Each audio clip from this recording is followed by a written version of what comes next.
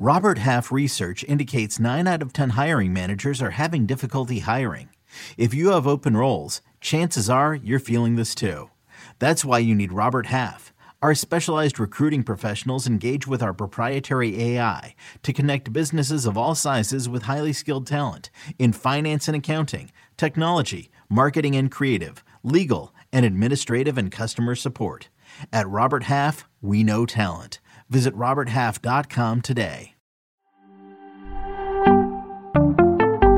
Let's recap Sunday's action next on Fantasy Football Today in 5. Welcome to FFT in 5. I'm Chris Towers here with Adam Azer to break down Sunday's action from Week 13. I just want to say thanks to Adam for filling in while I was away dealing with a little health scare over the last week. I really appreciate that, Adam. But we're happy to have Chris back.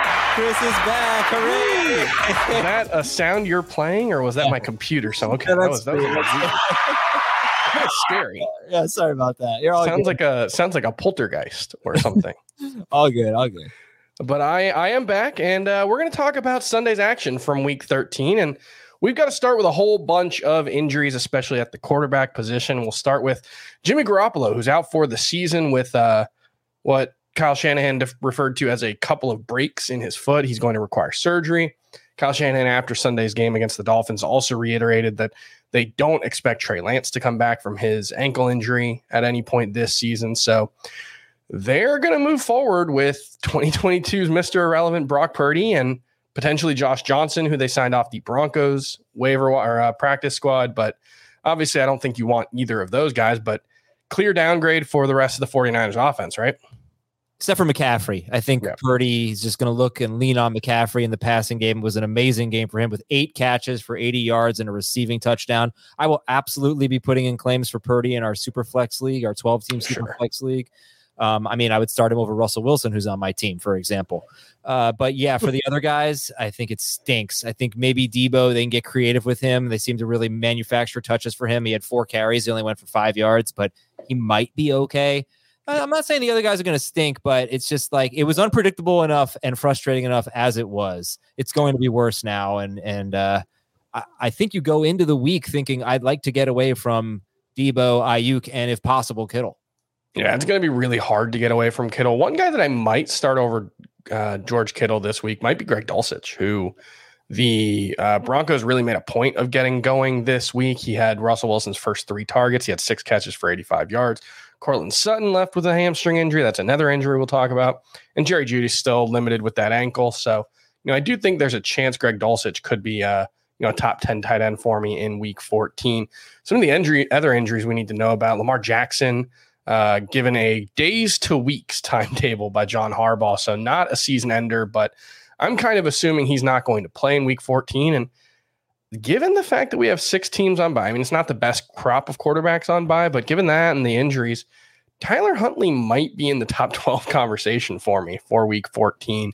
He's averaged 17.2 fantasy points per game in the games that Lamar Jackson missed last season, including one where he played, I think, 4 snaps. So I think Tyler Huntley could be useful. His rushing production, especially, he's a pretty natural fit in that offense. What do you think of Tyler Huntley? Well, the average is great, but he had a game with 40 fantasy points against the Packers. That was his only good game, really. And that's amazing considering he rushed. So he basically played 5 games. 4 of them were starts. I'm just looking at the 5 games where he had, 31 or more pass attempts. So he played almost all or all. 86% of the snaps in all 5 of those games. There you go. He had 40 or more rushing yards in each game. So all he has to do is be a competent passer because he's got, 60 rushing yard upside, but he wasn't really that. So I'm not that interested in him, even though there are 6 teams on bye, not a lot of good quarterbacks. It's just Fields and Rodgers that you're really trying to replace next week. The interesting thing is Mark Andrews averaged 100 yards per game with him last year, with Huntley last year.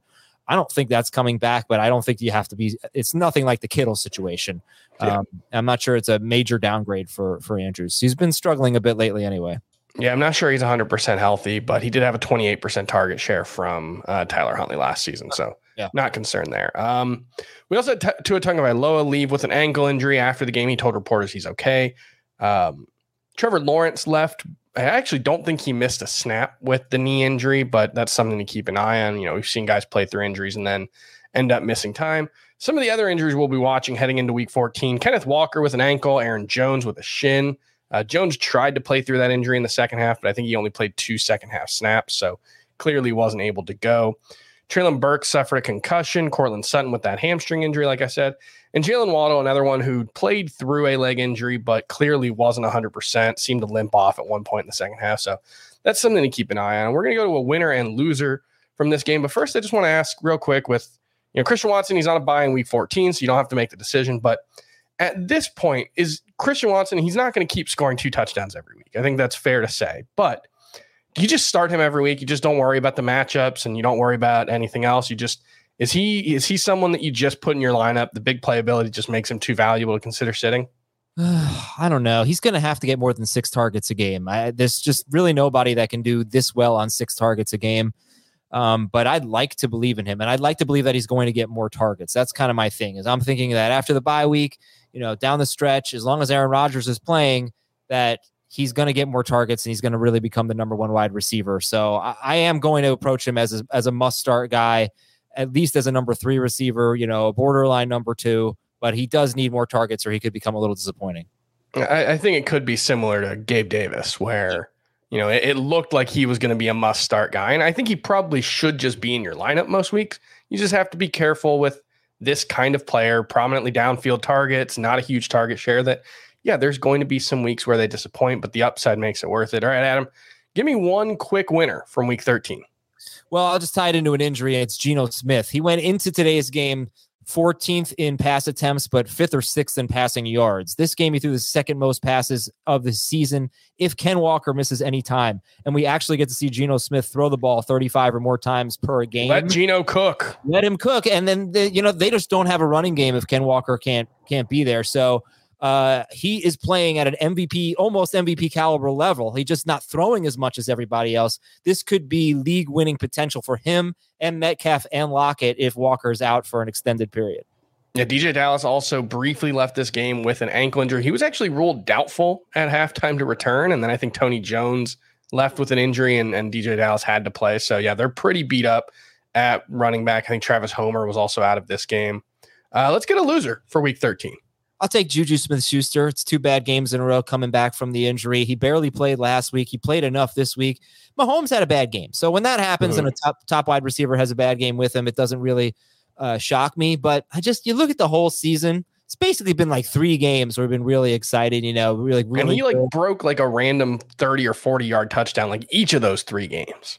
At least 2. Yeah. So I'm not hating him, but he's a number 3 receiver. He's not a number 2 anymore. Yeah, even when things were going well for Juju, he was still more like a 19 to 18% target share guy. And so, one of his big games was when the Chiefs threw it 68 times, I think. It was like the 3rd most pass attempts in a game ever. So, there were some fluky signs at the time. I agree he's probably a wide receiver 3, maybe a little lower in non-PPR, but still someone who most weeks is probably going to be in your lineup. I'd rather start Christian Watson and chase the upside moving forward, though, at least, after week 14 and the bye gets out of the way. So that's going to do it for FFT and 5. We'll be back tomorrow to break down Monday Night Football, talk about the top waiver wire claims for week 14. For Adam Aizer, I'm Chris Towers. We'll see you then.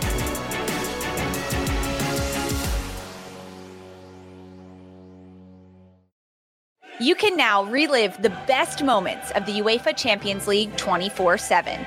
The UEFA Champions League channel is a new 24-hour streaming channel serving non-stop goals, highlights, and full match replays from the world's most prestigious club competition.